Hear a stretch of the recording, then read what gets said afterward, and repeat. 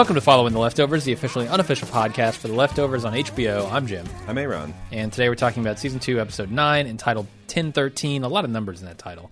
Just almost too many to say. 1013. Any significance to you? It's what you say before the words good buddy when you're signing off on a CV conversation, yeah? Sure, I do. 1013, yeah. Good buddy. That's it. It's this world's version of 910, I guess. Yeah. Okay. And there's a lot of significance therein for this episode, and it's a Meg-centric episode. Meg and Tommy, I guess. Tommy's also centric. Sure. Although central to the episode. What'd you think of this? I'm curious to see what you think of this episode. I don't know if it's colored by what you told me, but I came away with roughly the same opinion that you had, which is, I mean, I've just seen some of the back-to-back best episodes of television. Yeah. Maybe that I can remember. Uh-huh.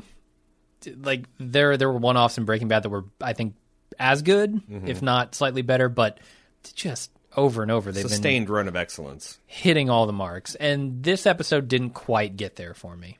Yeah, I agree. I feel like it, and you know, it's hard to judge because when you've got such a sample size of excellence, that like a small dip in quality is going to look like a mountain if you plot it out, or a valley, I guess, if you plot it out in a.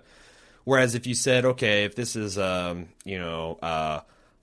B plus, when you've been getting A pluses or maybe even extra credit, you know, 110 out of 100 episodes, it feels like a bigger drop off than it is.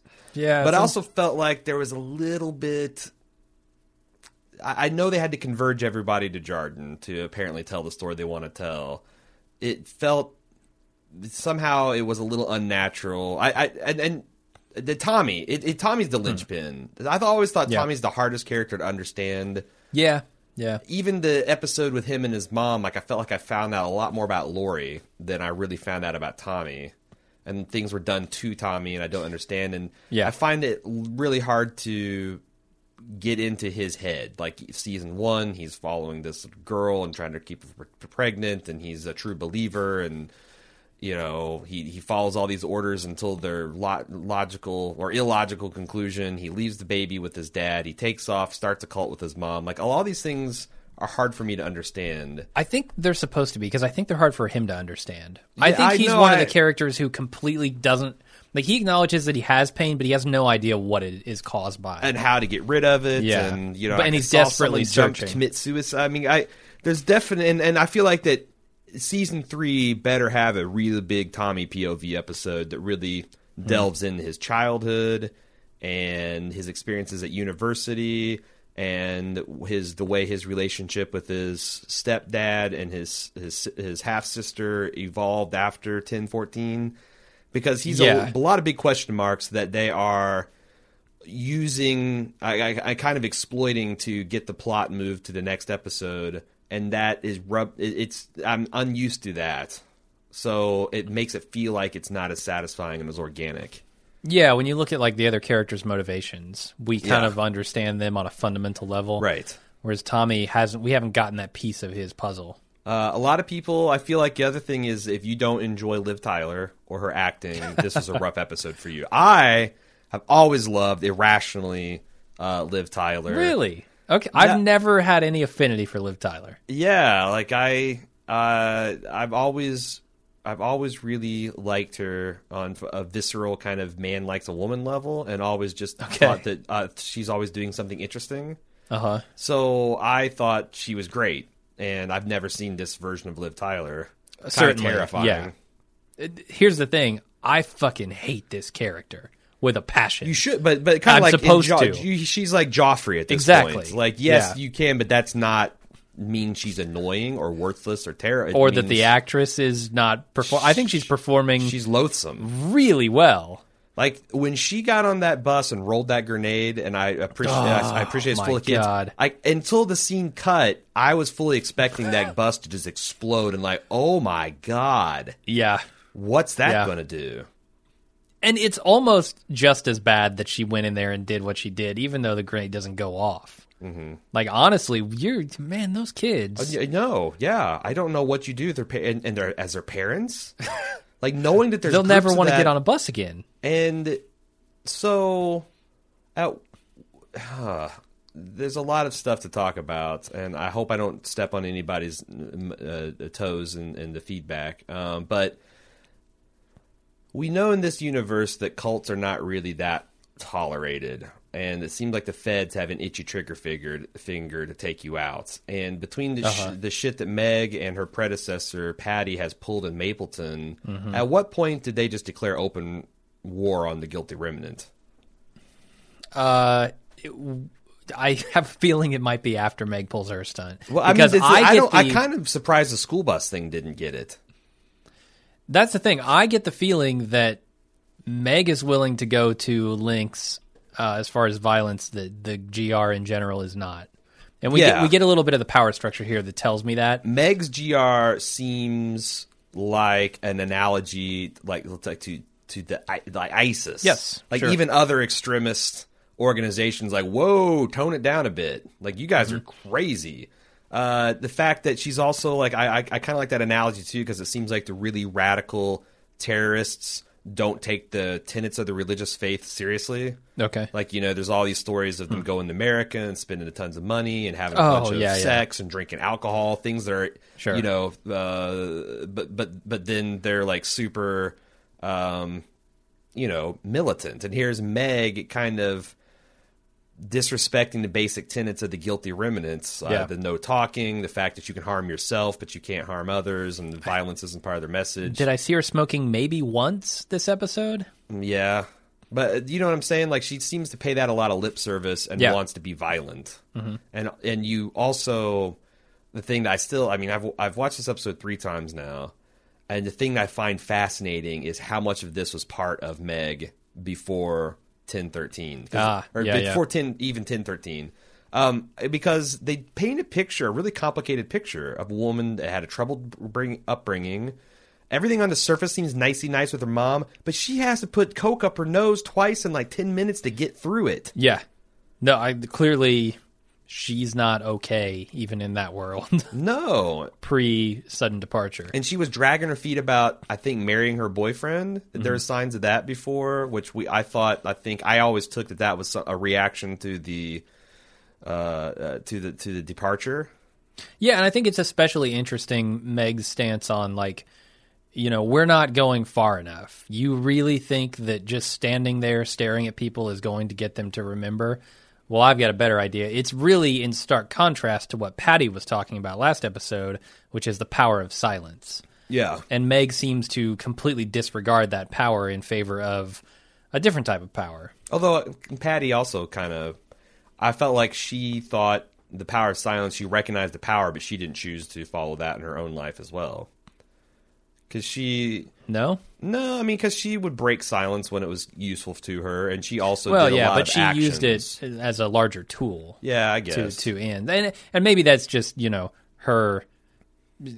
I don't think she was the one who invented, let's not talk. Yeah. But that fit kind of right in line with her thoughts on the matter, whereas Meg's very different. But the other thing is, when Meg comes out and sees her mom laying dead on the ground, I studied her face, and like...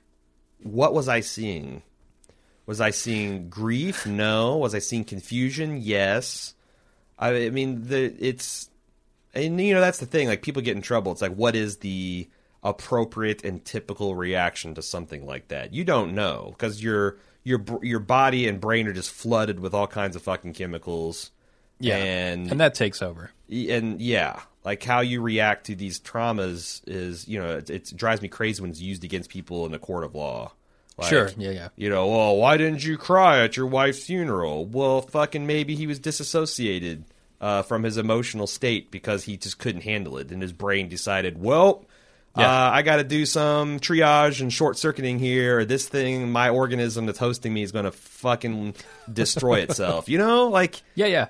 So but on the other end, this is also a drama, and we're supposed to get things from people's performances, and I got nothing from her.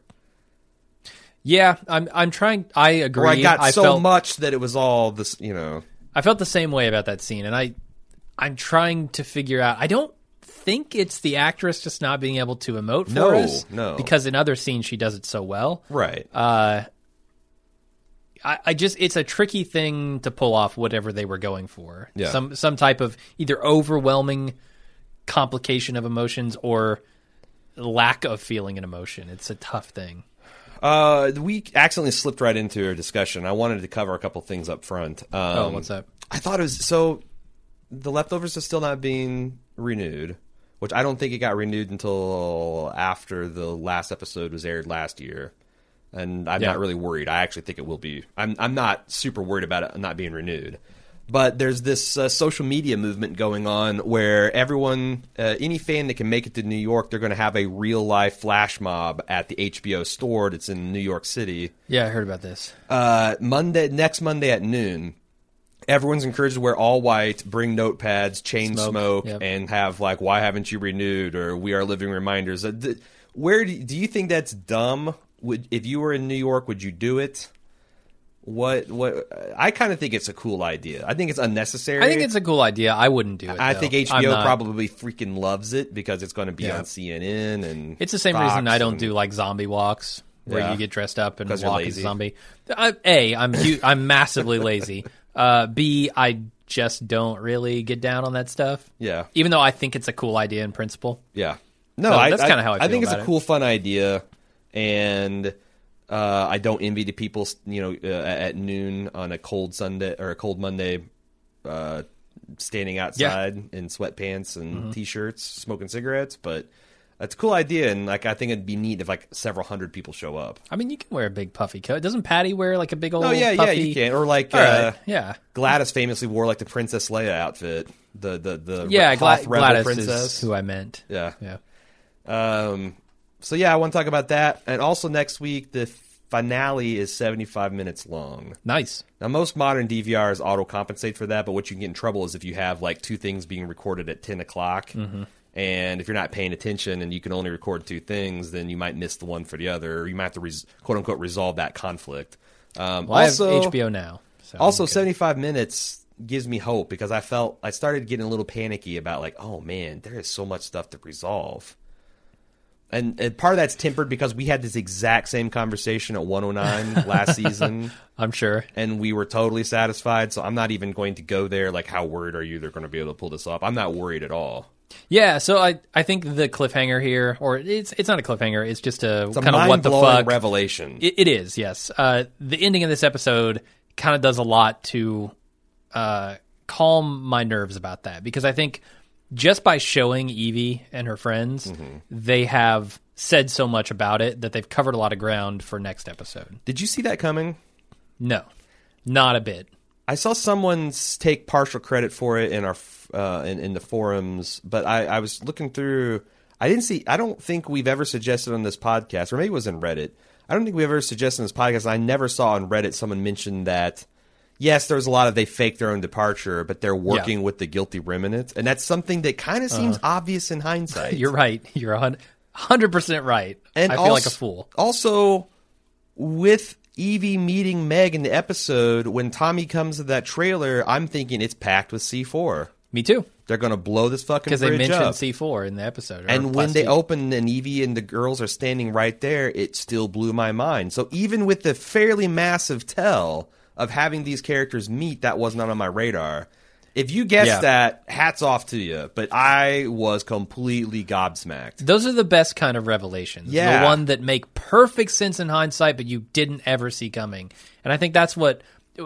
I mean, in my notes, I have this is the most lost-ass thing I've ever seen on this show. Yeah. It's lost as fuck, and I'm okay with it. Yeah. Because this is the part that Lindelof got right in Lost. Yes. Is these massive reveals that just change your perspective on everything. But make sense. Yeah, and there's nothing like supernatural about Evie's disappearance anymore. It's not like we have to figure out, oh god, this changes the world.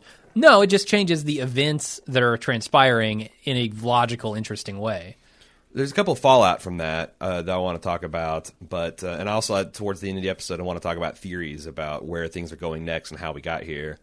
One thing to mention is so either Patty was lying. The ghost Patty was lying, or she was intentionally misleading Kevin. Sure. or she was wrong. All possibilities. What's your favorite? Because this is one of the things that changed I in think context. intentionally misleading him is Really? where I So you're naturally still lean on to. the okay. So because I'm still on the this is just proof that Patty is not a real supernatural event, and also I think this is also pretty. If that's true, then that also follows that this is a little bit of evidence that Kevin was not actually there at the time the girls got disappeared. So, well, then, which one of those three camps are you in? If she's not real, I don't know. Because another theory I really like that we saw after we recorded a podcast, because I was like, what did he whisper? What did the Australian man whisper to Kevin on that bridge? Yeah. Some person brought forward that he whispered the true fate of the girls because Kevin was there and saw it, but it was walled off behind his subconscious sleepwalking mind, and the Australian man bridged that gap. So it's like, I'm going to give you this inside knowledge that you already knew. he's an Axis Monday between His subconscious and his conscious. And I really like that idea, but it seems like another one of those theories that they're they all make sense, but they're mutually contradictory. So I guess I'm inclined to believe, because I'm still skeptical, that Dream Patty is a complete figment of Kevin's imagination. Yeah. And that's right. why she was wrong about the disappearance.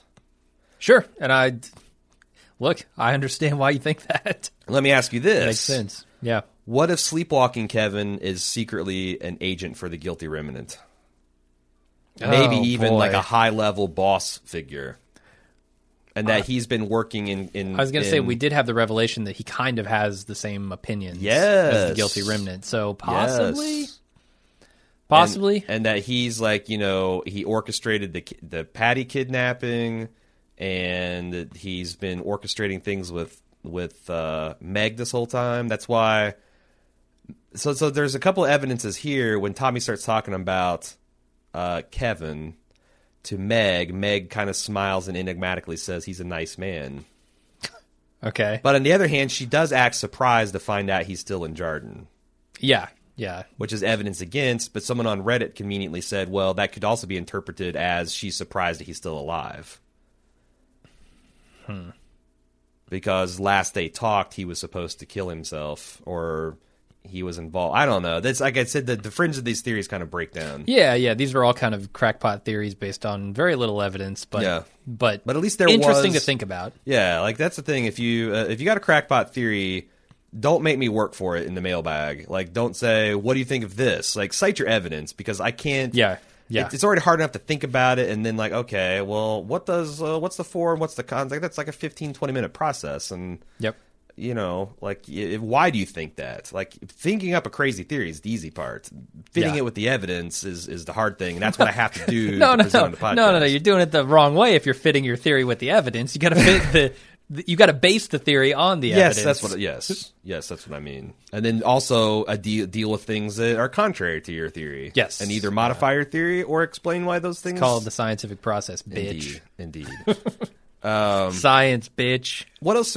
So there's a couple things I want to talk about just with Meg's first experience with Jarden. Yeah. So the timeline of this is it's 2 years and 1 day after her mother dies, right? That she's on the bus, the Jarden. It's not on the anniversary though. I don't think so, but I'm not sure about it. But it's 2-ish years. 2 years. It's 1 after, year before the original season and 2 years after the departure.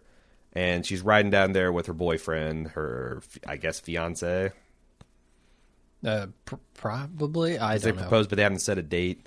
Yeah. And we found a couple things. First of all, I thought the Rangers seemed more friendly. Well, they just started out. It's only been 2 months. This isn't old hat yet for them. And plus, like, probably the troublemakers on the outside haven't set up shop yet, or at least they're not militant about it yet. Yeah. So I think maybe they're just more open and friendly because everybody else is open and friendly about it. Mm-hmm. Found out that the crack that we've long thought was due to an earthquake was actually a gas line explosion. Pretty benign. Do you remember that in season 1 there was a similar gas line explosion in Mapleton the day of, because Kevin was out running and blew the manhole covers off. Yeah, you're right. Right before. What after does that those, say? don't. What is it Other than supposed to there's mean? some kind of special connection between those. Like it wouldn't surprise. Let's put it this way: wouldn't surprise me if find out that Perth, Australia, has its manhole covers blown off too. Sure. Maybe there's Perth, Australian people. We don't have manhole covers. Yeah, I mean, we know that there's some sort of seismic activity. We call them Joey holes down here. Involved in this stuff. So, I mean, maybe it's not like, oh, their gas lines are breaking all across the nation. It's just like these gas lines broke because of earthquakes that happened. I don't know. So she goes to visit. It seems like the whole purpose of her visit, which she did not share with her boyfriend, was to visit Isaac the psychic. And we get the impression that she's been to a lot of psychics. Yeah. So he doesn't do. There's a couple of interesting things here. He doesn't do the palm read. He makes some kind of bolus and then has her chew it up and spit it in his hand. Yeah. And then he reads some future. And he's saying he wants to know what she wants to know. And she said that my mother, right before I put nose candy up my nose for the final time, she had something she wanted to say. And then I came back, she had a heart attack. What was that thing? He gives a speech about, like, you're going to be disappointed in the results. And she starts calling bullshit, and he says walnuts. Which, to me, says psychic. Okay. Like, how could he possibly know this information? I've got a couple of ideas. Okay, we need to talk about him. So we know that her boyfriend is getting sick of this routine. Right? Like he seems like and to the extent that she's hiding it from him and he's kind of like rolling his eyes. What if he's like going through a browser history or somehow he smoked out that she's going to this? So he calls up Isaac to tell him things that he needs to know so she will feel like it's done so that he can get his girlfriend back. Okay. That's one possible way. That is possible. We also know that it's a well-known, like a televangelist trick to get inside information on people that are coming into their church. Think about Jarden as this walled fortress city that has an approved list of people that's coming in.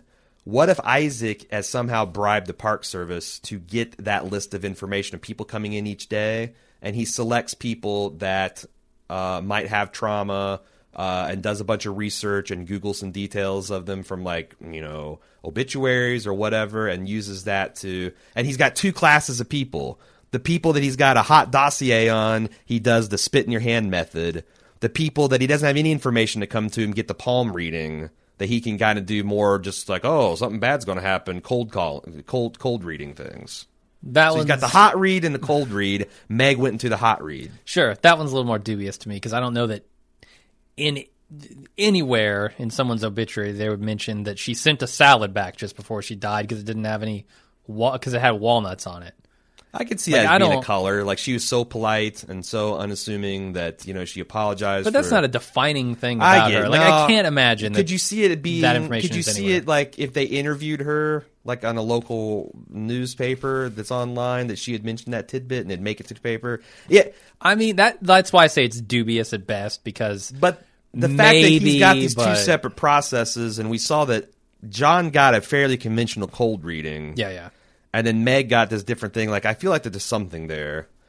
Now, I'm open to the idea that he's psychic. I mean, now that I've gone full supernatural Dream Warrior I'm bullshit, worried. I'm a little worried. I'm definitely a little worried that you for become a credulous moron, honestly. Psychic Isaac. Why not? It rhymes. Yeah, Confirmed. what could be better? The other thing is, like, he feels like I feel like if he was a charlatan, he would have given it up in the face of getting his house burnt down. Okay. Yeah. Like, I guess he did, but then when the chips were down and he's like, fuck you, dude, I'm real. Yeah. I don't know. That doesn't... I'm more inclined to believe he's a psychic. And honestly, if we go through next week and we don't get, like, a scene of him doing something crazy or getting a tip from the boyfriend or any of those things, which I kind of expect, but if we don't get it, I kind of will presume that that's a real psychic power. That's where I'm at already. So yeah. we're good okay. on that front. But I don't know that I need to necessarily go back and find out. So there are a couple of people who have spoken to a couple of other people, things that we haven't heard. And Meg with Isaac is one of those, right? Presumably he told her after he did his walnut trick what she was going to ask. What did you think? What do you think that is? I have no idea. I have a couple ideas. Actually, I have one idea. Maybe it was I have a minute and a half left to live. I think it's a knock-knock joke. Okay. All right. Because why? So someone suggested that, and when I was watching my subsequent, if you look at what her mom says, and she doesn't say, like, oh, there's something important I've been meaning to say, as she gets up almost an afterthought, it's like, oh, I just remembered something I wanted to tell you.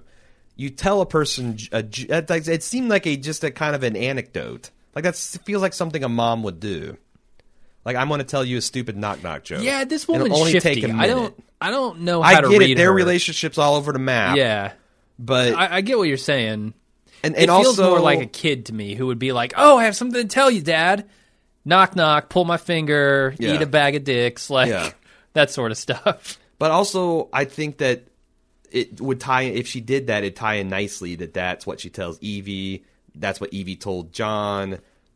You know, somehow Evie and Meg are working in conjunction. Like, this was a formative moment for them, and it would be nice if that some innocuous remark from her mother.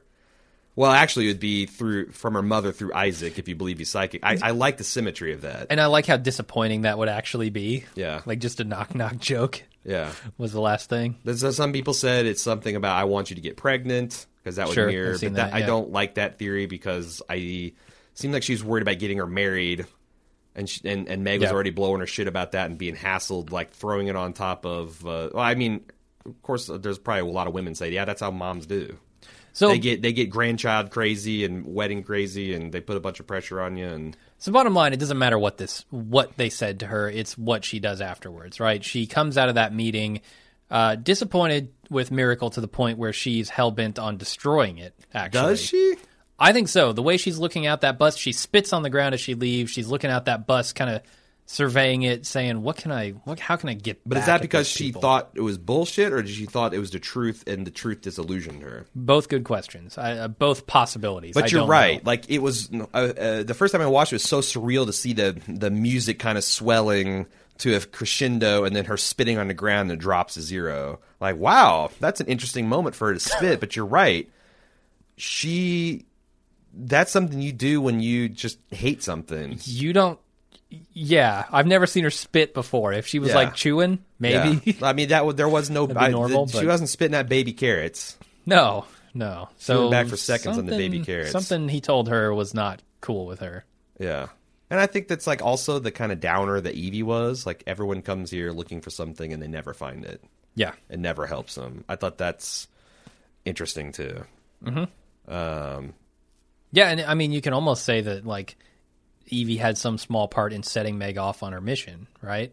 Like, this idea that these people have this feeling that they haven't been touched by any of this. Mm-hmm. And when she was so intimately touched by it, I mean, you look at, like, her mom died the day before, and she's mourning her, and she's Yeah. trying to, all her attention is there, and everyone else's attention is completely on something else. No one gives a shit, like Isaac says. Right. That idea that then these people kind of don't give a shit about the rest of the world that has had this sudden departure, that's offensive to her, I think. Yeah.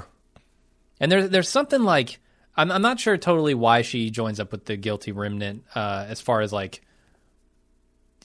wanting to get back at Miracle through that.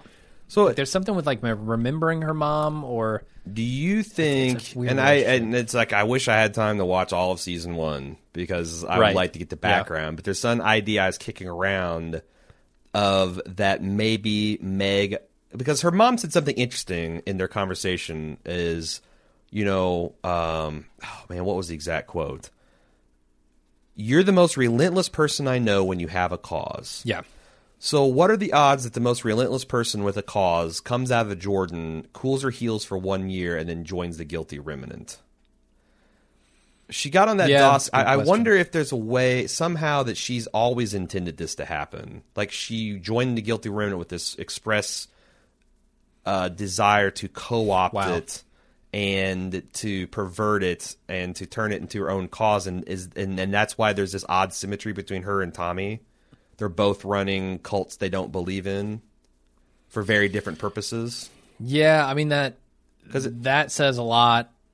I mean, it changes the perspective on her joining up originally, and kind of her sadness, and that her doesn't track lost feeling. That doesn't track correctly from what I remember. Because the Guilty Remnant got her dossier, and then they stalked her, and then she was resistant, and then she joined, and then I mean that's a James Bond level of master plan villain, right? Yeah. So playing the long game. So if there's a lot of questions about how, and I'm trying to delay, but maybe not. Maybe we should just go into it now. Yeah. How did Evie and Meg get in contact? Evie randomly walked up. No, I get that. Okay. But, so she knew her name, and Meg knew hers. Presumably, it's a lot harder to find a Meg from upstate New York, which I don't even think, it's a lot harder to find a random Meg in America than it is to find an Evie that lives in Jarden. Sure. So Meg reached out to her, right? I assume so, and I assume there are some implications. Do you think we'll actually? I feel like it's. I kind of don't want to speculate on this because I feel like it's next episode. This is all going to be cleared up. You're right. Yeah. So I'm going to speculate a little. I think Evie is involved in whatever plan Meg's got going. Well, the doy, son. But so do you think that? I mean, so Meg contact, but it's like it was a before or after the Guilty Remnant, that you join the Guilty Remnant and see all the crazy things they're going into and seeing the potential, and then like, hey, I met you last year and you seem to be sad and kind of disillusioned about this place. We should get together and topple it. Like it's hard for me to understand how exactly they made this connection in this plot, and I hope they address it. I think they need to address it, or else it's kind of going to fall flat for me. Yeah, and I'm trying to figure out how much of her father there is in Evie, like his philosophy on the whole situation, like specifically with Miracle. Like, is she as militant as he is about no miracles and Miracle? Does that contribute to her doing this GR thing? Is she trying to teach him a lesson about miracles and Miracle? Like, I'm having a hard time piecing that together, which I just don't think there's enough info there. Well, that's the other thing I thought was interesting is that we talked about this a couple of weeks ago. I feel like we were one of the ones in front of this, but something I noticed about the girls' behavior, like they were very publicly bubbly and everything cool, but every time we saw them, the girls alone, it was no music, stone face, very Guilty Remnant in retrospect. Yeah, so I got to imagine even when Kevin moved there, maybe Meg was in contact. Well, here's another. Let's talk about this. Meg's cell phone has a cricket-sounding ringtone. Oh, does it? Yeah, I didn't notice that. I was so focused on white lines. It sounds like when she answers the phone in the car, it sounds a lot like the cricket that was driving John to distraction. Now, on the one hand, well, that's super cool. Like if Evie and her have a secret burner cell phone that they're keeping in touch with, that's really cool and very thematically interesting. On the other hand, it's also incredibly stupid to have your super secret cult phone blasting out the cricket noise on max volume, annoying the shit out of your dad, and having him look over for it and tear the house apart. Yeah, but I guess if it's on your person, and like it seems like maybe Evie took a perverse pleasure in that, and she's clearly a disturbed young woman at this point. I think we can safely say, you joined the Guilty Remnant cult, you're disturbed. But there's something tying that through line. And also, I mean, maybe Evie just felt the sudden departure deeper than most of the people in Jarden. She did seem despite not having lost anyone. Yes. But she sympathized with people outside maybe a little more. Yes. She's kind of like the same level as Tommy. The other thing is, the last time we heard the cricket was with Erica sitting alone at the house. Does that imply, if we go with the cell phone line of thought, because we've never heard it since, is Erica in on the plot? And what new light does it shed on the conversation she was having in sign language with her mother, where her mother was signing back, "Don't worry, it's going to be fine." All that was Erica having like a Christ-like, crisis of faith in the Garden of Gethsemane. She's praying for this cup to be removed from her. Is her mom involved with it? Is that part of the plans to jet? Like, how deep does this cave go?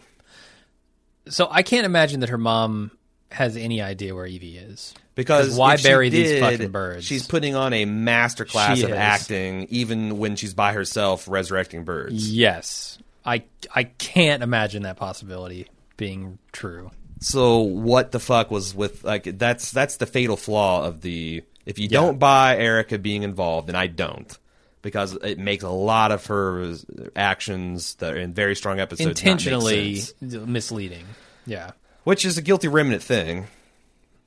Yeah, but no one else sees those. Like you the said, bird thing, yeah. Only the audience does. It's intentionally misleading for the audience. Yeah, which is dishonest. That's the fatal. That's a fatal flaw in the cricket thing. And so I don't know. Maybe the cricket is just thematic.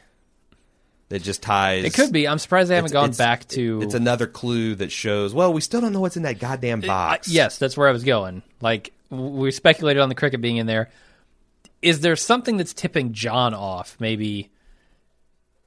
To what's going to happen in Miracle in Jarden in the box? Yeah, I don't. Why would Evie do that? To spare him? Maybe I don't know. I don't know. To spare the family, like say that's not a guilty remnant. Hey, thing. get out of here. If you, do you believe that she's a true blue believer or not? Because if you do, then I don't think she spares her dad shit. Yeah, it's tough to say. I mean, we don't. Up until today, I would never have guessed. That angry baseball toss they had? Like, there was a lot of, like, an angry, resentful energy, and then she broke it with a joke, but if that was the nexus of her and Meg's relationship, that puts a lot darker spin on it. Yeah. So, what if it's, like, a detonator? I mean, that's the thing, like, why would you give that days before? Yeah. Like, or maybe even a week, or several weeks. Like, yeah, like, it's got to be something that Will they open the gift in the final episode? Yeah, I think they have to. It's Chekhov's gift. Please. Do you think it's going to be the Don't Forget Me lighter? Maybe. That would be interesting. Maybe. That's something that Meg recovered and then regifted, and then was regifted again. Like, I don't know what that would mean, but I could see that being, with a bunch of the fucking Leftovers music swelling, I could see that being an effective payoff somehow. Yeah. Can we talk? So while we're talking about Meg, what about her being called onto the carpet with the guilty remnant? We got a lot of information about that. Yeah, so I don't. This is the nexus of me hating this character. This scene here. Okay. Like this scene and the scene with Matt, I just don't. People who are obviously disingenuous and won't admit it. Like I hate that. That's like my kryptonite. But like, I know you're lying. You know you're lying. The people next to me know you're lying. Fuck you. Tell the truth. See, I don't think this was Meg, because mostly that's what a stupid person does when they're confronted with a smarter person. I feel like Meg's doing this as like, I'm up to something, and I'm lying, but you're too chicken shit to do anything about it. That's the thing. This is why my philosophy is greater than yours. Because you are weak and powerless, and I am powerful. What I want this lady to do, the higher up in the GR, is to take her out of the equation. Like, say, Stoner, you're no longer sanctioned. Stoner, if that's what they want to do with their members, sure. Uh-huh. Take her out of the... You understand the situation. Mm-hmm. Do something about it. And you're right. She calls her out. She says, smiles and lies through her teeth. Yeah, and I feel like that was the point. And if the lady did that, then maybe Meg would be like, oh, well, I guess I judged you guys wrong. You guys are... I mean, that would... It's like almost like Meg is the guilty remnant for the guilty remnant. Yeah, I don't know if I'd go that far, but I see what you're saying. She's the gadfly saying, you guys are even forgetting the message. What the fuck? Well, she wants to... I feel like the guilty remnant has a timeline on which they operate, and they're very patient, whereas Meg is not. Meg wants results immediately, and she's going to go out and get them. Consequences be damned. All right, so because if she executes a plan and shit breaks bad in Miracle, I mean, now she's messing with the government directly, right? Mm-hmm. Like Jarden is run by the government at this point, feds. So she's going to bring a lot more heat down on the GR. Mm-hmm. So let's talk about what we found about here. They throw in her face that she didn't take care of Tommy. So is she a special task force assigned to smoke out and eliminate Tommy? I don't know, or was Tommy a largely upstate New York phenomenon? So it's like as the new house mother of the former Patty house, that was just her kind of responsibility. Maybe. It's kind of kind of the way you talk to a regional manager. Sales in your district are low. What's your problem? It's not that they're a super troubleshooter. It's just this was her regional problem to deal with. We find out there's rumors of plastic explosives connected to her house. Yeah. That she's been contacting the heads of other houses, which apparently is not allowed. They talk about typical they rebellion talk about splinter they talk about the stuff. school incident, but they also refer to an incident about dogs. Yeah. Which was a little bit of is Kevin working with the GR secretly, because him and his buddy, the dog hunter, Dean, were out hunting dogs, the wild dogs at night, and making people feel weird about that. That's one of the legs that theory stands on. I like to think that she went to, like, I don't know, the animal shelter and dressed all the dogs up in white. Taped cigarettes to their mouths and then released them into the town. Well, so how does this dog thing tie into Tommy later witnessing a woman abandoning a dog? Good question. Because I first thought maybe that was a woman who's becoming a guilty remnant person because she's wearing a coat, but lots of women wear white coats, and she was plain clothes underneath. Yeah. Like, you have to give away your dog as your I first was confused test. by that scene. I don't know exactly what it's supposed to mean, too. I mean, on the most obvious level, it's just where people's attachment are. Yeah. That you just just dogs you just abandon it, and does Tommy feel like the dog on the street that he was abandoned by his mother? He's got to. His mother, his stepfather, that dog was very very good acting job of the week. That dog looked sad as hell. Yeah. And confused. What did I do wrong? In reality, dog, you didn't do anything wrong. Your owner's just an asshole. Yeah, I mean, Tommy could I have a want to lot say of that, Tommy. abandonment Tommy, issues. you did nothing wrong. Your mother's just an asshole. Yeah, and I don't know what happened to his father. Did they say that in that bar scene? No, his father's a massive asshole. Remember, he went to go confront him, and that's right. And Kevin had to come. Yeah, I forgot about that. There's a lot of bad blood there. So his dad just fucked off and decided he didn't want to have him as. So abandonment issues run in this guy's life. Sure. But damn the show. I'm looking to what does the sad dog mean? Other than that's an obvious thing, but there's got to be a reminder. Yeah, we've got to go deeper. Sure, got to blast the bottom of this lake out. Speaking of, so there's this Dobbs Ferry thing, which is probably the boring bullshit thing that's not cool enough for the likes of Patty and Meg. I didn't look up anything to Dobbs Ferry or anything like that. I assumed it was another plot that they had going this year. Of course, that's what I'm saying. But okay. I doubt we ever find out what it was supposed to be. I think we'll be more focused on Meg's plot. Exactly. Yeah. So I didn't pry up that a little bit. So we talked about this plastic explosives deal. There was a popular theory going around after this episode that this is evidence that Meg actually triggered the explosion that drained the lake. I don't think there's evidence there. And the only evidence is we've always thought how many coincidences can you have in one timeline before it gets crazy? If there was an actual free moral agent behind the earthquake, that resolves a lot of the coincidence. And the timing with Evie and her friends. I mean, if Meg is physically there on scene and she co-ops they decide Evie to stage their disappearance at the exact moment an earthquake happens. But also they decide to stage their disappearance when they see Meg. They're just okay, GR's the thing for me. We all three agree. Yeah, we don't know enough, but I just feel like that. So why don't you like this theory? It's not that I don't like it. I just don't think there's anything concrete pointing to it. No, I'm not saying this is concrete. I'm just saying that this is an interesting thing. They're talking about plastic explosives. I assume that when they're talking about rumor and Meg gives an enigmatic smile, that's a fact. She has gotten her hands on plastic explosives. I previously thought that she'd packed a trailer full of them. Yes. But since it's full of just a payload of girls, I'm now thinking that maybe she's already used the plastic explosives. Or maybe she's rigged the bridge to explode. Hell, I don't know. I have a big question about the trailer, but we'll get there. I think this idea that Meg was on scene when Kevin was there, blew a hole in the rock bed of the river, draining all the water, and at the same time recruited Evie and friends. No, she didn't recruit them their locked the car. These people have been working on this for months. So they snuck the explosives in. Evie snuck the explosives in and blew up the river, drained it. Was that why the girls have been spending so much time at the river? Maybe so. They've been covertly implanting explosives and. Yeah, I just don't. There's not quite enough there yet. Yeah, no, I get it. But there are clearly links between Evie, Liv Tyler, Meg, whatever, and that location, right? Mm-hmm. Necessarily. So I think speculation is warranted. As far as this trailer goes, there's a flash of it when Megan is being inquisited upon. She goes, "Are you going to be there for? You're not planning your own action," and it just a subliminal shot of this being.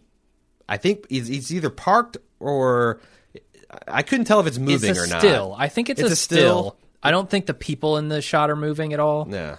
So I think it's just a still frame. But it's that trailer parked on the bridge of Jarden. Either parked or crossing the bridge. I'm not sure. Right. That's what I'm saying. So, like, when is that from? Is that her envisioning the upcoming plan, or is that her remembering how they kind of snuck Evie in with plastic explosives or something? Like, I mean, I guess there's questions there, but it seems like they're going to... a flashback of her remembering how they got the girls back into the city? Although I don't think they're in Jarden. I think they're on the outskirts of Jarden. How they got them out? Going out? Maybe. No, I think it's more likely that it's a flash forward. Because I can't imagine... envisioning the plan. So who... Because we see that they check people coming out of Jarden and coming into Jarden. Yeah. Except if you're like a John Murphy and you can bullshit your way through. I'm trying to think who on the inside would have helped them do this. As a person we'd had to have met. Yeah. Again, Erica, I don't like. It can't be Erica. It can't be. Can it be? Is this something that... It can't be John. Is this something that Michael and Virgil have been working on? Maybe. Although, no, Michael thinks his sister disappeared. Unless, again, that scraping off the sign that only he did in the middle of the night was for... Right. I mean, so it's like that just doesn't fit either. Yeah, so this has got to be a future occurrence, right? Like, she's envisioning how the plan is going to go. Yes. And we know that Evie and her friends are in that trailer. Mm-hmm. Will they still be in the trailer in the future, or is this trailer going to be used, packed with explosives, blow the bridge up? The trailer could just be a place for them to lie low and no one see them, so it's a surprise. Yeah. Or they could be being snuck back in as a message. Like, sure. You thought there was a second sudden departure. How does it feel? Yeah. Now you should be sympathizing with us. Did you see any of the theories about the connection? Because some people erroneously pointed out that there was 3 nooses on the bridge of Kevin's dream that was on fire. That's erroneous? Yeah, no, there's many. It looks like there's at least 5. Oh, okay. But if there was, when I first saw that theory, I'm like, 3, oh shit. Somehow, like, now I'm back on this is supernatural thing, and like, because that's a guilty remnant thing. Have the girls disappear, everybody shows, oh my god, they're back. They put on nooses and hang themselves on the gates of paradise. Reminder. Forget this. That would be fucking crazy. Sure. But with there being more than 3 nooses, I don't know. The driver and passenger? Like Meg and... Yeah. Plus, Tommy? with Meg, like... With Meg saying that, with her conversation with Matt, which we'll get to here in a bit, her saying that you guys have been waiting for me, this feels like she's leading an assault on the gates of Jarden. Like, she wants to open it up for all the people. And the girls hanging themselves, I guess that would be a big distraction, but... A lot of people talked about that dream saying there's nobody in the city outside of Jarden, like this makeshift Burning Man type city. In his dream, does that lead to... an idea of a flood flowing back into Jarden, a flood of people that Meg is going to lead. Sure. I don't know. That's an interesting idea as well. Well, if you also think about something else Erica said, because, water's been really important this season. I don't know if you heard that. But Erica mentioned that when, the bathroom got flooded, that Michael was like, coward and terrified, but Evie was standing there like Moses parting the waters. Mm-hmm. I mean, it's like if Evie's involved with this lake drying out, then she's literally dried up the waters, and the idea of Moses was he was leading his people out of bondage into the promised land. It makes more sense for Evie and her friends to somehow lead the spearhead of a charge against the Rangers. Okay. And, like if they're walking in front of them, are the Rangers going to open fire? Like, how far are they going to take this? I don't know. Sure. Just watch Stargate. I know that children's shields are effective. They're a thing. It's yeah. Should we talk about Tommy and Meg? Or I'm not. Yeah, Tommy, Meg, and Lori. Should we talk about that a bit? Yeah, let's talk about their journey. so Tommy, he's not a true believer in the Wayne thing. It doesn't seem like he's just disillusioned that they're doing this thing, and that his mom's pimping him out. It seems like Meg really shook him up by showing up and offering to give him a hug for real, or saying I can do this for real. Yeah, and I'm not sure what she means. Like, I mean, we have certainly broached the topic of suicide with the GR, right? I mean, that's not a taboo necessarily for them, or at least martyrdom. Yeah. Could that be a possible solution for Tommy's pain? Well, of course. I mean, it's a pretty dark solution. Yep. And I don't know how he's going to react to it if she suggests that. But 5 nooses could be the 3 girls, Tommy and Meg, if you want to go there. Well, like I said, there's at least 5 nooses. Oh, at least. Yeah, it's okay. like this bridge is big. Yeah. It goes way off in the distance, and we're in the middle and way off in the foreground. You can just see at least 5 nooses. But I'm thinking, like, so Patty was clearly telling Kevin to kill himself. Virgil was telling him to kill himself. Could there be something to that idea of suicide being the solution to Tommy's problems? I don't know. Okay. I don't know. It's not off the table, at It least. seems what really bothered Tommy is watching other people commit suicide. So it's like that feels like it's weird. You know, that's the kind of triggering event that seemed to traumatize him and make him feel wounded somehow by the event. Watching his other friends be so damaged by it that they killed themselves. Yeah. So I don't know. That doesn't feel like appropriate to his arc, but I'm not taking it off the table. I mean, but then again, you throw some light on that by saying, well, Patty says that Kevin was lashing out against something he deeply believed. So, like, there's also that angle too, right? You want to hear some biblical allusions that I haven't seen anyone mention yet? Sure. Lori comes home and berates Tommy for missing an opportunity to hug 30 people for money. Judas betrayed Jesus for 30 pieces of silver and then hung himself. Okay. As Bible tradition. It's true, yeah. He was so distraught. Didn't he try to hang himself, but he dashed himself on the rocks below? That's what. So the fact is that the Bible gives 2 contradictory accounts. Surprise, and surprise. Christian apologists. so one says he threw himself off a cliff. One says he hung himself, and biblical apologists say what really happened is he hung himself. The rope broke. Sure. And I think that's like the Christian tradition. That's how you square that. That's how you round off that square corner. So yeah, he hung himself and the rope broke and his body burst on the rocks below. So I don't know. I didn't even make the whole hang himself connection until you mentioned it. But I thought it was an intentional choice that you got him being disgusted with this money and the 30 huggies, and that's all kind of interesting. Okay. And then, wow, Lori really doesn't come off very well in this episode. No, not at all. Gives him the slap-a-roo for telling her truth. And I think it's solved a lot of our questions about, who was the instigator of this plan. Yes. Right? I mean, Lori, clearly. Yes. Lori was like, let's spin this Holy Wayne story, and Tommy says that, and he clearly wasn't cool with it the whole time. Yeah, no. So I was way he's kind off. of an amazing actor that he's able to pull off this true believer facade. Yeah. With this much, like, I kind of thought like maybe he had some nagging doubts, but he doesn't seem like he's on board it at all. Well, he was under the tutelage of Holy Wayne, so yeah, he learned a lot. Yeah, but no, I feel like he did tell her the truth about she's doing this to take away the pain of leaving her whole family, so she doesn't have to run over guilty women people anymore. Epic slap. I mean, it's the kind of slap you see coming. And it's also not like it's not like exactly a crime of passion, because it's not like they're standing next to each other and she just snapped and slapped. She moved furniture, crossed the hall, took her purse off her arm, and slapped him. There was a little bit of thought involved. And from the other side, there's some thought in like, I see the slap coming, Mom, but I'm not going to block it, and I'm going to make a point by storming out. Yeah, sure. It's calculated on Tommy's part as well. Yeah. So you continue this plot line. Tommy crashes the guilty room and it demands to talk to Meg. Wants a whistle to be fucking drunkenly blown. Crashes it. He gets the shit beat out of him. I think this is after he spent the night on the park bench and saw the dog thing. Yeah. And then he gets the shit beat out until Meg arrives, and so he says, "Why you said you could do it yourself?" She goes, "Why don't you hug yourself?" that kind of ties into the suicide All right. a little bit, right? Or am I crazy? I suppose so. This is organic theory making.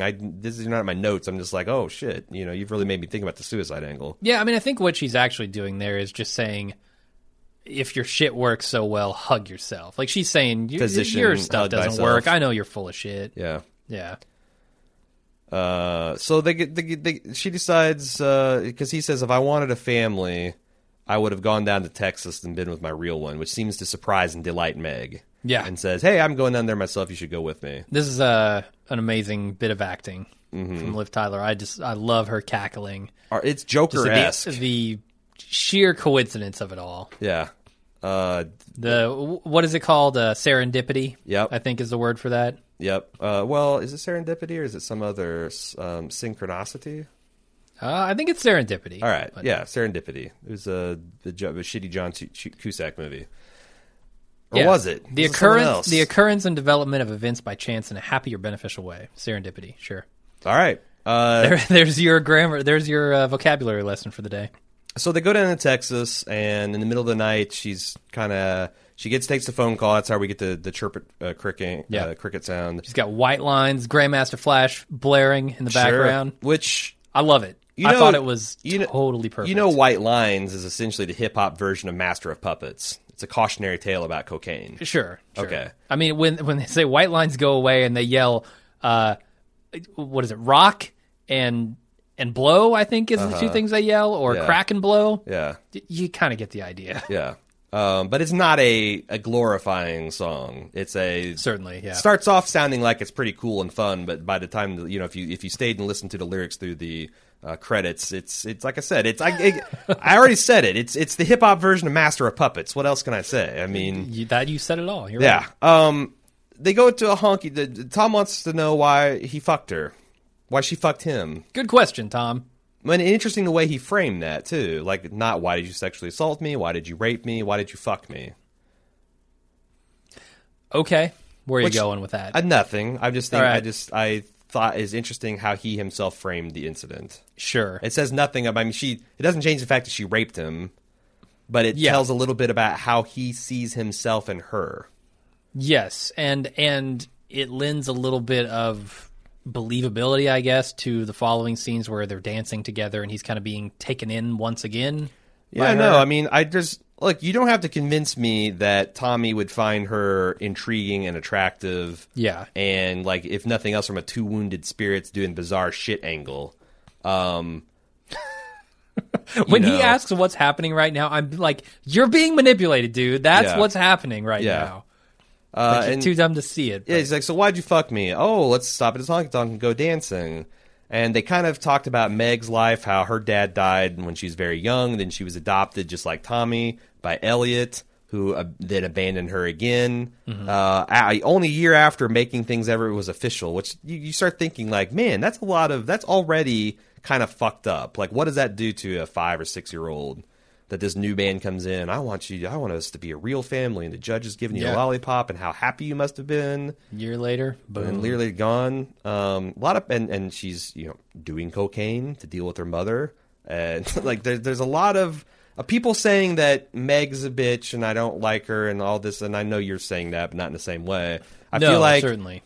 You're making the same mistake we made in season 1, where like Patty's just this dumb bitch that we hate, and like I bet in season 3 we're going to find out some really sobering things about Meg, and we might appreciate her more as a character. I feel like we've seen a lot about Meg already. Like I get why she's kind of the way she is. I just don't like it. Yeah. I reflexively recoil. I will say that as much as I like Liv Tyler, she's no Ann Dowd as far as just sheer cinematic presence. Yeah, like I don't think she has that gear, so I wouldn't look forward to her ghost haunting Tommy. Okay, but she's doing really good with what the work that she's been given. Yeah.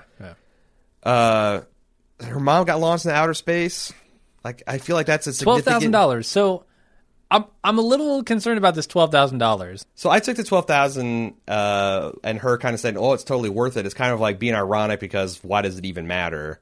And like she's talking about her mom's feelings as if she's a living person. Oh, she doesn't want to be in a box, doesn't want to be in the ground. A little bit of also a connection to Kevin, who's literally buried alive and came out, or buried dead and came back to life. But also, I thought it was evidence, along with her mother offering to pay for the wedding, that this is just her family's affluent. They dropped $12,000 on launching her into space like nothing. Yeah, you might be right. For some reason, I had this idea that whatever Isaac told her was kind of, disappointing to her, and she didn't totally believe it, and like that a maybe knock joke. So yeah, that would be real disappointing. It would. It'd be such a cosmic joke, man. That's why I love it so much. The idea it's just a knock joke.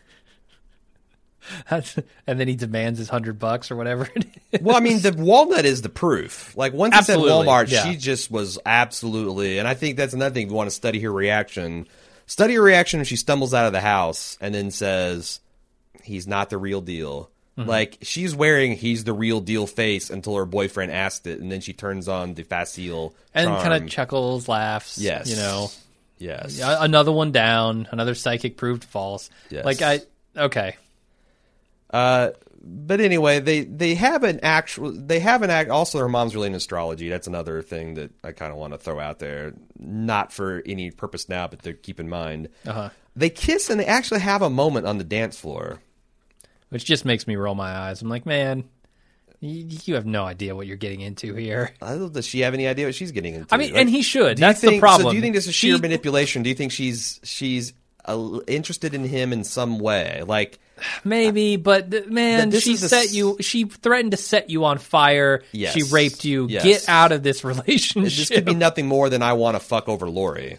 Yeah. Like, this is just I'm just casting a wider emotional devastation net. Yeah, but there was some kind of, at least from Tommy's perspective, there was some kind of genuine moment.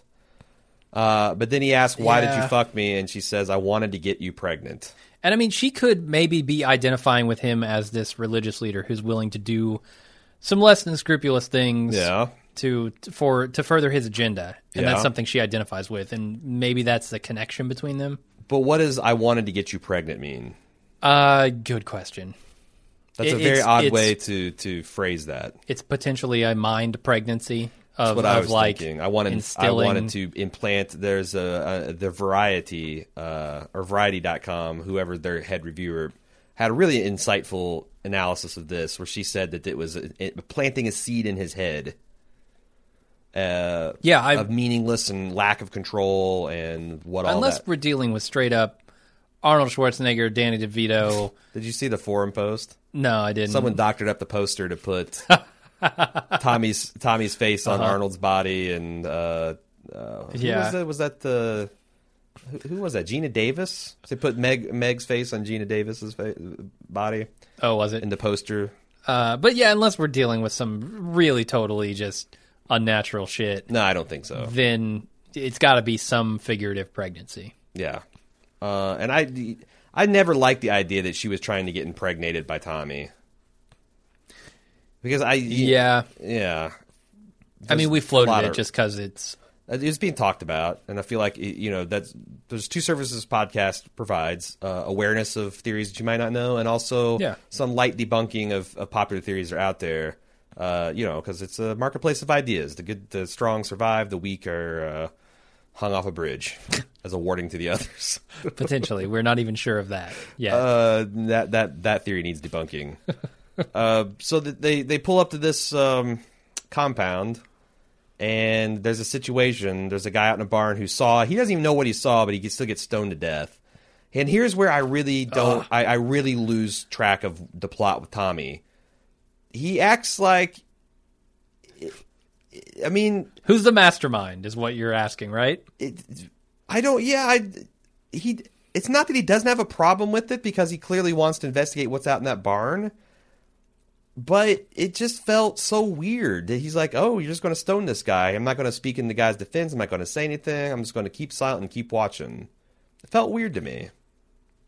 I'll tell you another thing. Later that night when he gets up and checks out the barn, do you buy that all of those radicalized guilty remnants are light sleepers, or they're heavy sleepers? None of them have insomnia because they got a lot of things they're worried or thinking about, or they're excited about the next day. Like, nobody follows Tommy out there and keeps an eye on him. I thought that's another thing. Like, I felt like Tommy is a weird Deus ex machina, but like not to save the day, to destroy the day, to unveil the day for what it is. That's a good question, because I also feel like if you've got a plan that that needs to go off without a hitch, you put guards up there, right? Like, how does this roller skate guy get in? Yeah. Whatever. This guy who gets stoned, how does he get into the barn? Like, shouldn't there be a guard? Yeah. Uh-huh. Like, they just found him in the barn rooting So around. is this something that Meg set up as an engineered test? Because she's got some interest in Tommy. She wants to co-opt him. So seems like it, yeah. Like indicting him to stone a man, revealing her master plot. So stoning, having your religious followers, your cult followers, stone a man to death is the ultimate in gotcha. How? Because now they're complicit in murdering for your cause. And there is sure. there is no line which they won't cross again, right? Yeah. Like, if you can convince them to kill someone for a very flimsy reason, you've got them. You've got them forever, and it will take especially an act of God to break them. Especially from since a reasonable action was to just hold him and let him go when it doesn't matter anymore. Exactly, and then melt back into wherever you guilty remnants go. So, like, seeing that is just like mind blowing levels of, wow, these people are really in this. Huh. Like, and I get, okay, it's not quite as ultimate as what Gladys does, right? Yeah. Offers herself up as a martyr to be stoned to death. The act of stoning is not as severe as the act of being stoned, but they're on par pretty much. Yeah. So we should talk about the Matt and Meg scene, which I thought was awesome. Oh, I love it. Number one, because Matt just goes up to Meg and just approaches her openly with like some kind of pleasure. Can I say? Because here's the thing: like, I'm the type of person who would never have the balls to stand outside someone's cult house, and like if I did, I would be doing that right now. There's people that I could think of right now. I'd protest outside their houses if I had the gumption and the balls and the not giving a fuck. If I did and I saw them later, I would definitely pretend like I didn't make eye contact. I don't recognize them because I don't want round two for sure. Matt's the kind of guy who doesn't give a fuck and also doesn't give a fuck on the comeback. Yeah, he has a certain kind of confidence to him in both his physical demeanor and also his mental fortitude, I guess. Yeah. There's some sort of unwavering thing there. And can I just say, Matt Jameson is turning into Rickety Cricket. Slowly but surely, he is turning into... He's going to come back with a missing eye and he's got a hole in his shirt. And he's looking like shit. Yeah, I didn't think he looked that bad, other than the how shabby he was dressed. He's wearing a shirt with a shoulder that's half ripped out. Well, where is he going to get another shirt? Come on, there's no shirts in this town. In the shanty town? The first thing you do when you go there is money. set up a shop. Like, buy new shirts, because you fools... Although half the women aren't wearing shirts anyway, and 90% of the men aren't. I don't know. He's looking like Rickety Cricket more every day. But yeah, this showdown between them, I think, is outstanding. I like it, because he smokes her out immediately. Like, I don't think you're being honest with her, but he's also... intrigued, like at the end when he's like, do you want to know what you're waiting for? He asked yes, in kind of the way you would respond to Jesus Christ if he said, would you like to know your problem? Yeah. Jim Jones, I'm the Lamb of Hosts, and I've come down here in flesh and blood, and I can tell you're troubled. Would you like to know the problem? And you believed he was Jesus, you would say, yeah. Like a little boy would? That's the way he said it to Meg, which I thought was fascinating. It is. It's a strange turn. But I believed it. Yeah, it's a really radical change in the power dynamic of this conversation. Because he actually landed. That was a pretty good tag when he mentioned the anniversary of her mother. And also the fact that you fought me in this flyer and I'm not afraid of you. And it actually staggered her a bit. But as she came back with the haymaker of, what are you waiting for? It's right over there at the bridge. Do you want to know? And especially, after we've seen how important it was for him to get his wife back to Miracle and all this stuff, or Jarden. The other thing is, he does the thing that I wish the head of the GR or whoever she was would have done to Megan. Instead of asking, "Can we trust you, Meg? Can we?" He goes, "I think you're lying to me. I don't think you're being honest with me." He confronts it as opposed to, "Can we?" It's a different way to confront. It's one's more passive aggressive and one's more Exactly. Matt's far more direct. Sure. And I have a lot of respect for the guy because of that.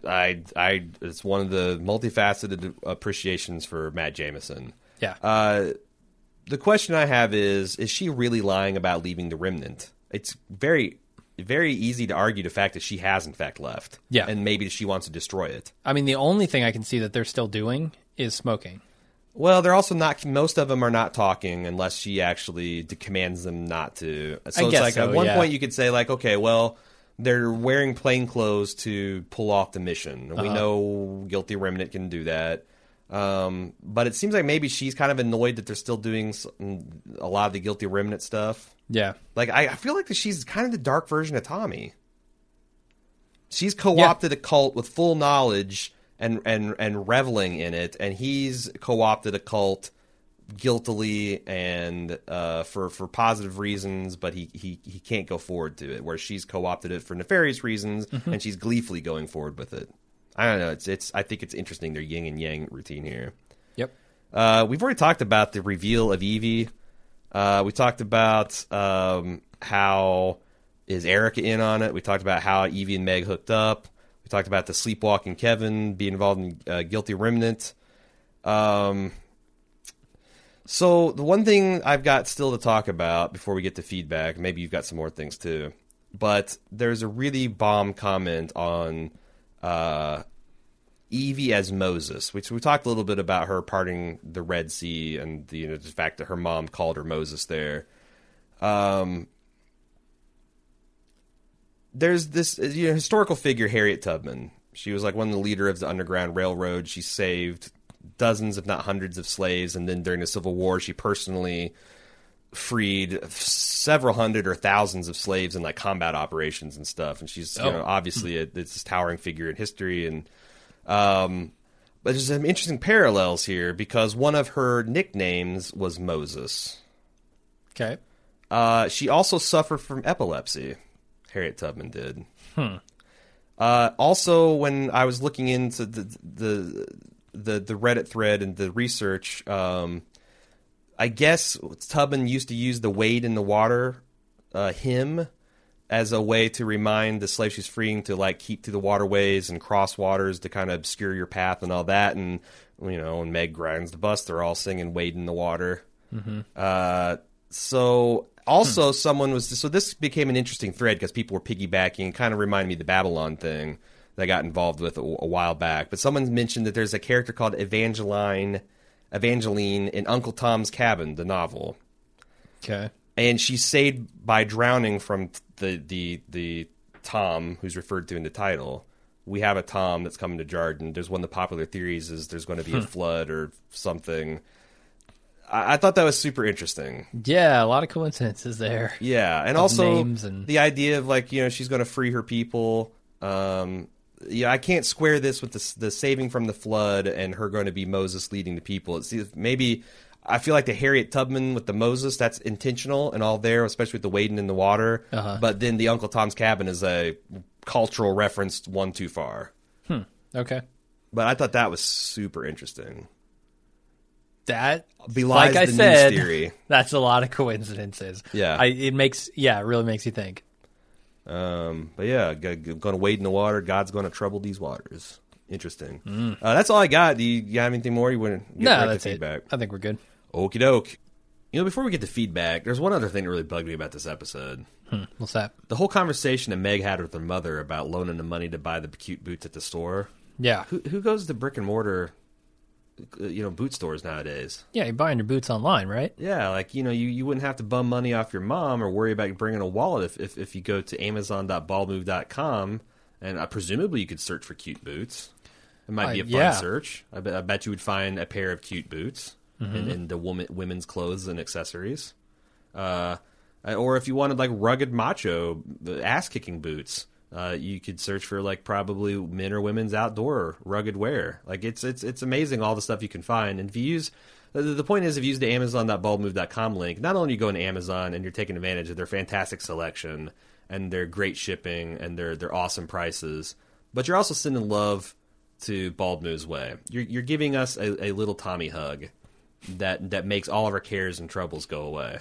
We're not going to kill ourselves when we get this, are we? No, there's no nooses. hanging in our future. Okay, this is just hugs, and we have some tears in our eyes and a smile on our face when it's all when the exchange is all over and done with. Good. So I think if people want to feel fulfilled and happy and want to really join the Bald Move cult, the only thing to do is to have at least 30 people go to Amazon.baldmove.com, which we have no ability to track. Sure. We have no idea the ability to track individual orders and people. But yeah, we can do that, and then maybe we can stop renting out these VFW halls, and because that's getting expensive. We really need to find a permanent studio. I don't want to have to pimp out my son, giving hugs. This is getting weird and creepy, and the people are opening the Amazon, now they're shutting the windows and there's it's okay, reset. Amazon.baldmove.com doesn't cost you anything. You're probably doing it anyway. It's Christmas, you need to do your shopping, you don't want to go outside, and you want to help Bald Move. All great reasons to use Amazon.baldmove.com. Melody H, we got a couple emails that were in the very interesting last episode that we want to get through. Okay. Says, I may have missed something. Oh, this is a correction that I'm issuing on behalf of our podcast via Melody's email here. I may have missed something, but I'm in slight disagreement with you guys on the timeline of John's prison stay. From what I can remember, we've only received 2 references to when John was in prison. In the premiere, Erica tells a cute story about Evie and Michael flooding the bathroom when they were 5 or 6. John asked what he said, and he replies, I was in prison, which the Garveys take as a joke, and then, of course, we know all that.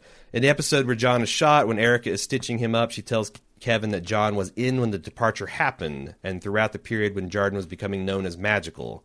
So we know for sure that John was in prison from the time the twins were 5 through at least 2 to 3 years prior to the present day. That's pretty compelling evidence that, maybe there was something that done to the twins when they were very young. All right. So I went along with you when you said that he was in prison when I was born. going along with the person that was doing the speculation. Because at some point you have to decide whether you're going to go through and watch a bunch of episodes of television or you're going to you take it at face value. And because there's a lot of investigate. What I'm going through is I try to do due diligence, but sometimes I fuck up. And during a podcast, I can't really dissent because I don't have the episode in front of me. Exactly. And I can't go look at it. So that's kind of where I've always stood from the beginning and why I've thought that Evie and or Michael were abused by Virgil as opposed to John himself. Sure. But still, we don't have anything conclusive, and I wonder if we'll even get anything by the end of it. All right. Because they got to go back to Michael and Kevin. Yeah. In the final episode, and I feel if there's anything to be revealed, that's the time they'll do it. Okay. They have to, really. Sure. Unless they're just not going to tell us. Sure. Moving on to MB from Kentucky. In episode 202, when Kevin's doing all those chores and wrestling with that washer while using his earbuds, how in the world did he keep from ripping them from his ears at least 3 times? I know when I'm listening to podcasts while doing things around the house, I'm constantly jerking mine out and having to rewind what I'm listening to. Yeah, totally. I got a tip for you, though. Tuck your cord in your shirt. Because I do that a lot, too, and it used to happen to me all the time, especially doing yard work. You get on and off the mower, you're trimming, and you get yanked off. Slip it through your T-shirt seems to, and then you carry it in your pocket. There's a lot less cord to get snagged on. Wireless Bluetooth earbuds. It does those things. Are they bad? I don't know. I have mixed feelings. This is not turning into headphone talk. I just meant that to be funny. She has a second point that's actually interesting, which is, did anyone else notice a sign in Jarden for one of the stores that read Logos? I think it was episode 202. I thought it was interesting. Is this Lindelof's way of telling us that we should be using logic? And here's another one. I might be setting myself in the same trap. I didn't go through and verify that there is a bookstore it's not even a bookstore. It's a storefront that says Logos. I don't think it has anything to do with logic. That is the Greek word for the word, and it's also one of the many nicknames for Jesus Christ. He's referred to as he's Logos in the Bible. He's the Word, which goes back to in the Christian mythology, Jesus actually did all of creation. God is the one that commanded it. So he's the word and put into action. So it could be another. There's been a lot of Christ references, especially around Kevin. That I think it's another instance that that Kevin's a Christ-like figure. Do you know of any other people who have died and come back besides Kevin and the dude from Australia? This makes me think of the chapter in Revelation that talks about the two witnesses. They die and then raise from the dead in 3.5 days in Revelation 11, 7 through 13. Also interesting about this is in verse 13 where it talks about an earthquake.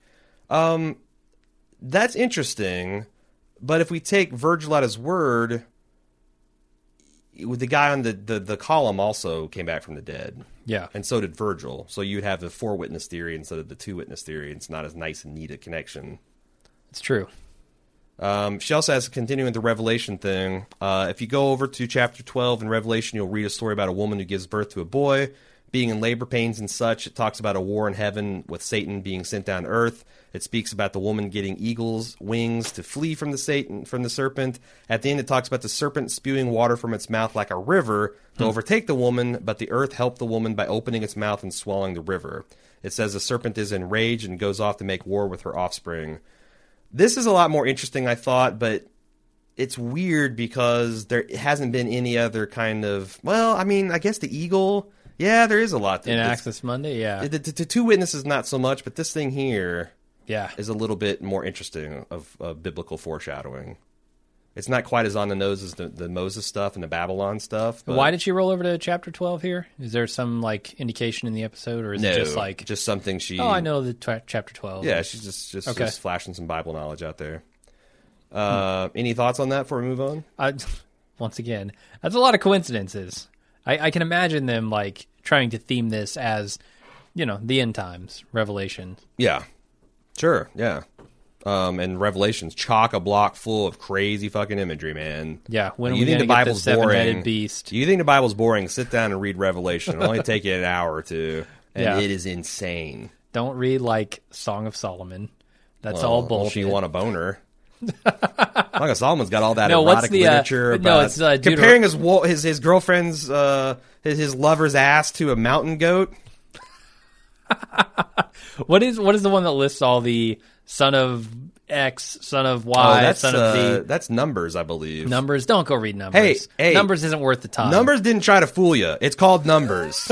We're gonna enumerate the list of people here. It's just you can't complain about Deuteronomy being too legalistic because it's literally called the law. Yeah, it's the Bible's very the Pentateuch anyway is very literal. You got Genesis, how it all began. Numbers, bunch of fucking census shit about the Israelites. Deuteronomy, it's the law, etc. Yeah. Martin from the UK said, just finishing listening to your podcast in the last Leftovers episode. I recall you mentioned the fact that Kevin only had euros in his wallet and it wasn't explained. Martin from the UK. I bet you'd prefer to be pound sterling, wouldn't you? You holdout. This happened when he was going to tip the man who delivered flowers to his hotel room. Clearly this purgatory is still in the United States because he drove to the well in Jarden. The other place mentioned was Kevin in Australia. So what was the significance of the euros? Well, he's an international assassin. Right. He's going to have passports and cash. I'm glad you said that because that's what I was going to say. Okay. That was the further the fact that he's an international assassin. Yeah. But it wouldn't also surprise me if there was some, if whoever the figures on the euro, if those were significant. It would not blow me away if there's a lot of significance to particular types and denominations and stuff of cash. But I don't know anything about that. Is Jesus on the euro? Is Jesus on the euro? Only if he's from Spain.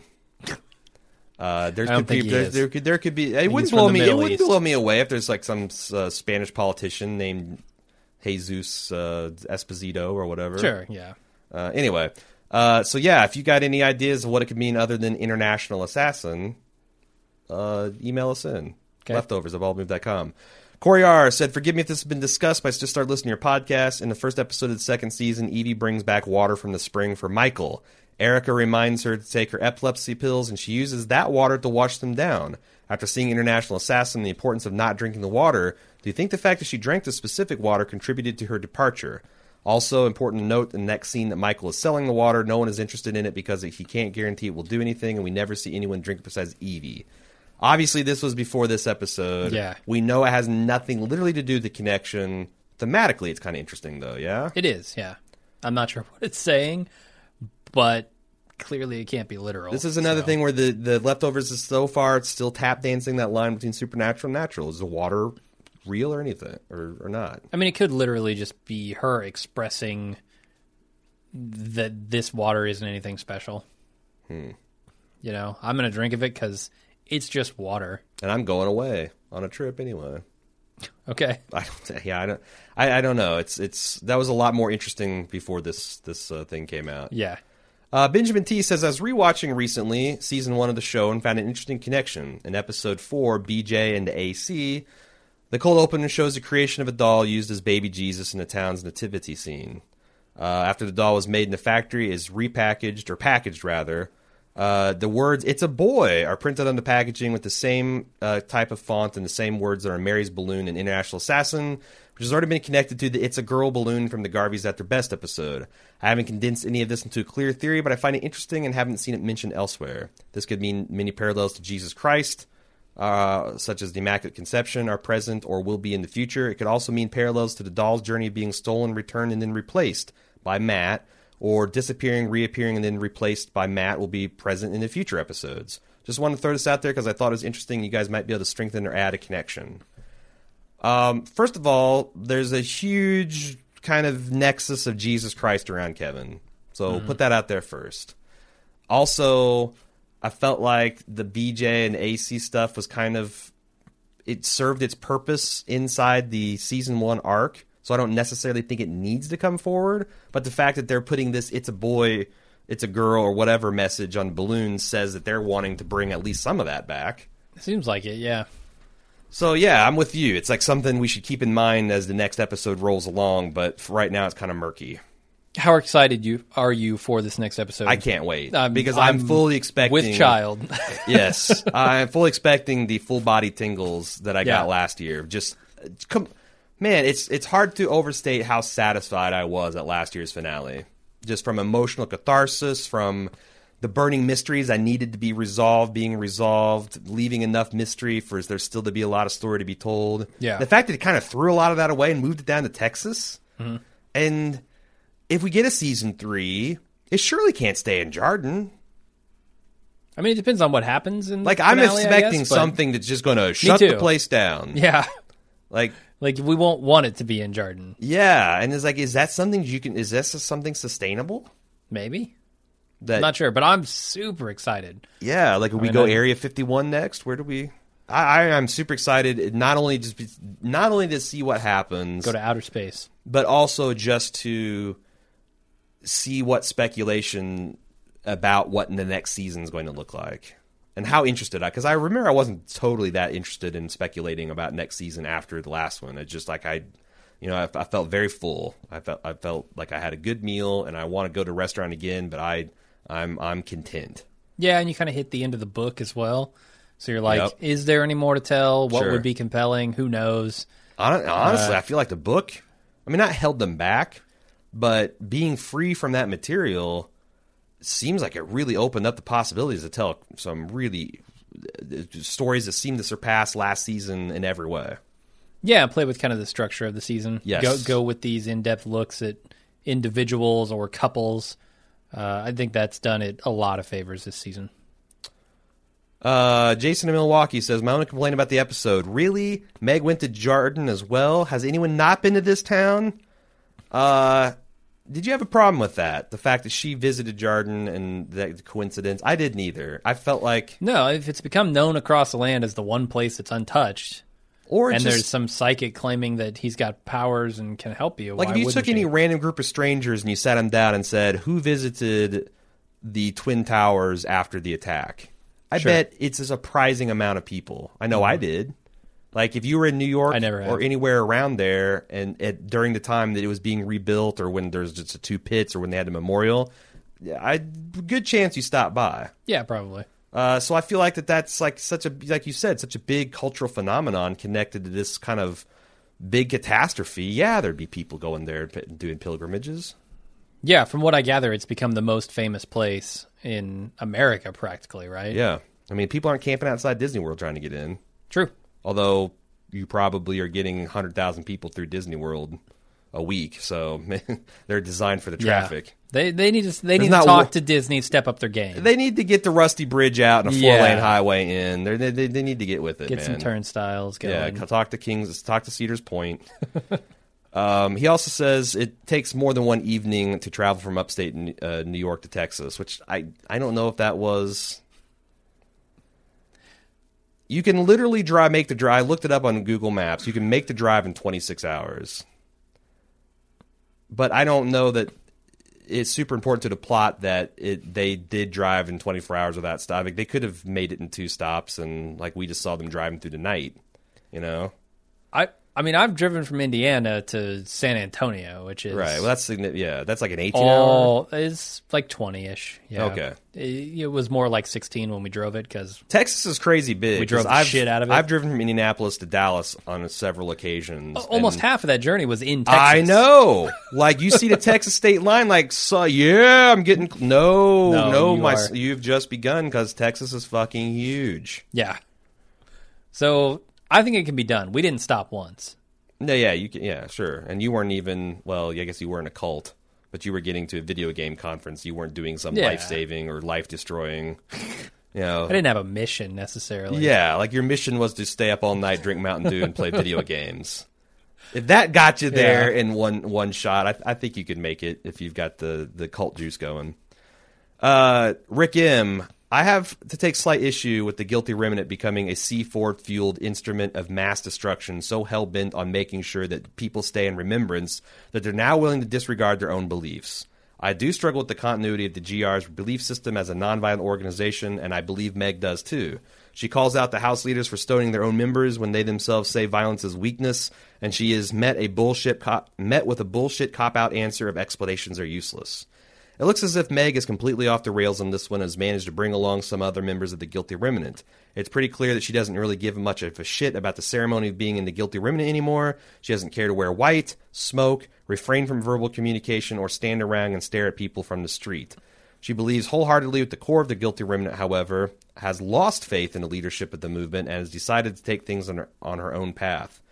Where I have issue with all this is from a realistic perspective. If Meg truly believes in making sure the world is hearing the Guilty Remnant's message, then she has to know that blowing shit up and taking lives in the process will set into motion a chain of events that will ultimately end with the Guilty Remnant being swiftly eradicated from U.S. soil. Yeah. It's not like the Guilty Remnant is well hidden or anything that's never been their point, quite the opposite. They purchase entire cul-de-sacs and churches, give zero fucks about who knows or objects. If they are found responsible for a terror attack, it would take the FBI about 45 minutes to wipe America clean of its GR infestation, given how negatively federal law enforcement already feels about them.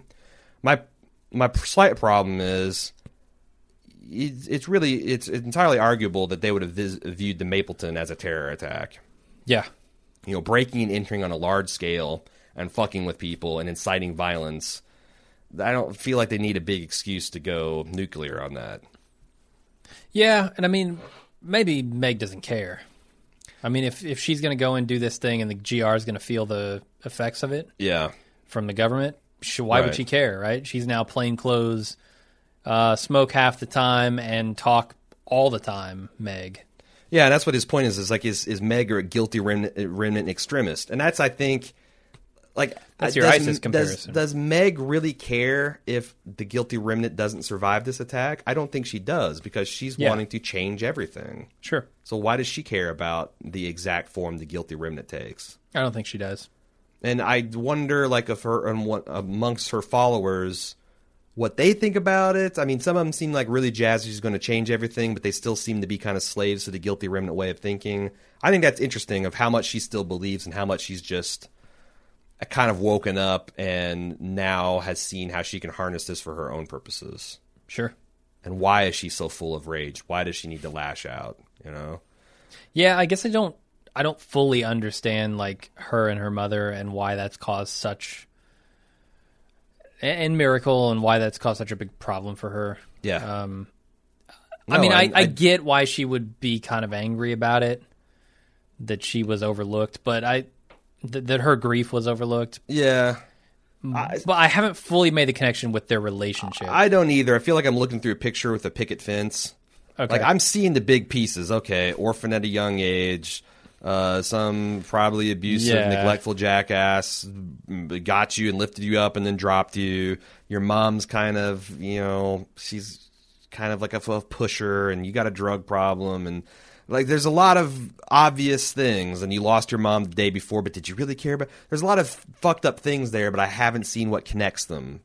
In the same way, like, until Patty talked about her Jeopardy experience and not being able to leave Neil, like, we didn't really understand the whole breadth of her character either.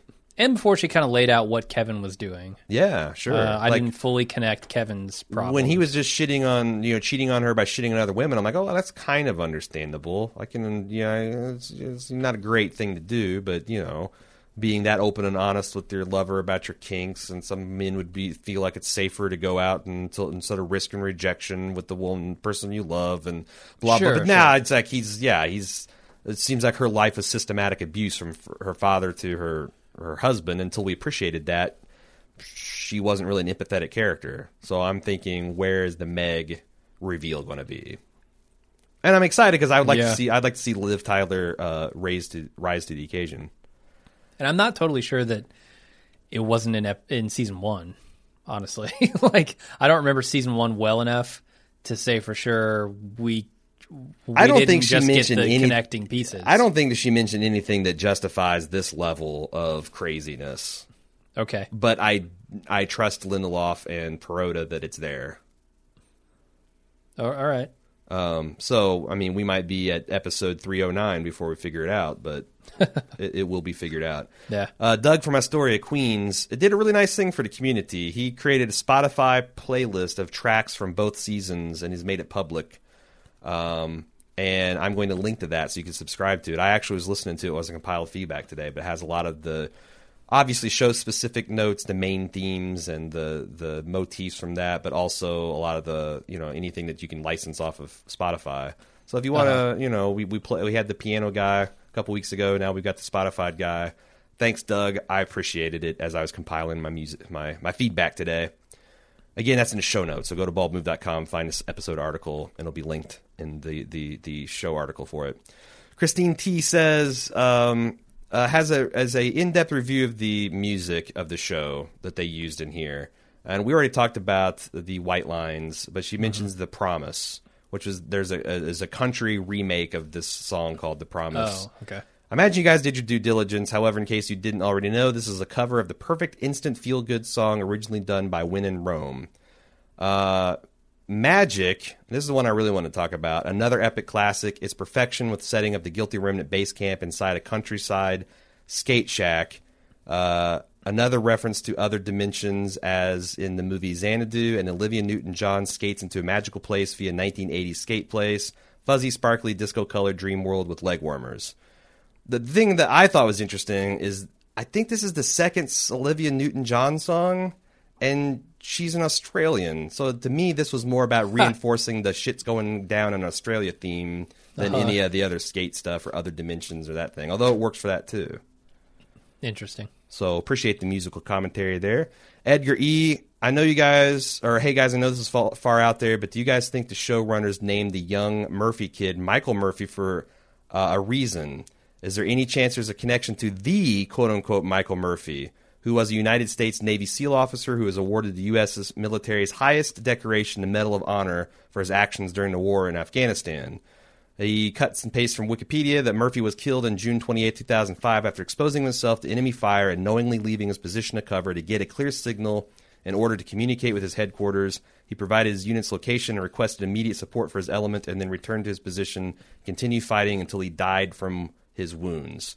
Now, if you don't recognize this guy's name, you'll probably recognize the next one, Marcus Luttrell, who wrote the book Lone Survivor. He was, in fact, the only Navy SEAL that survived this four-man mission. They made a big movie out of it starring Mark Wahlberg, and it's pretty inspirational. The guy's name's Michael Murphy. He continues by saying, any chance we see the Murphy kid in the show pull off a heroic act and save Jarden from the bomb the Guilty Remnant made. And the bomb could be used in metaphorical sense. Okay. Michael Murphy is a hero that saves the day. Maybe at the cost of his own life. Sure, that's no crazier than any of the other theories I've heard today. I don't think that's something you get from Reza Aslan. I think that's something you get from Marcus Luttrell. So that's the one thing. It might be just a coincidence. On the other hand, do you really believe in coincidences in the plotting of this thing? Mm-hmm. So I don't know. We'll see. We'll see next week, in fact.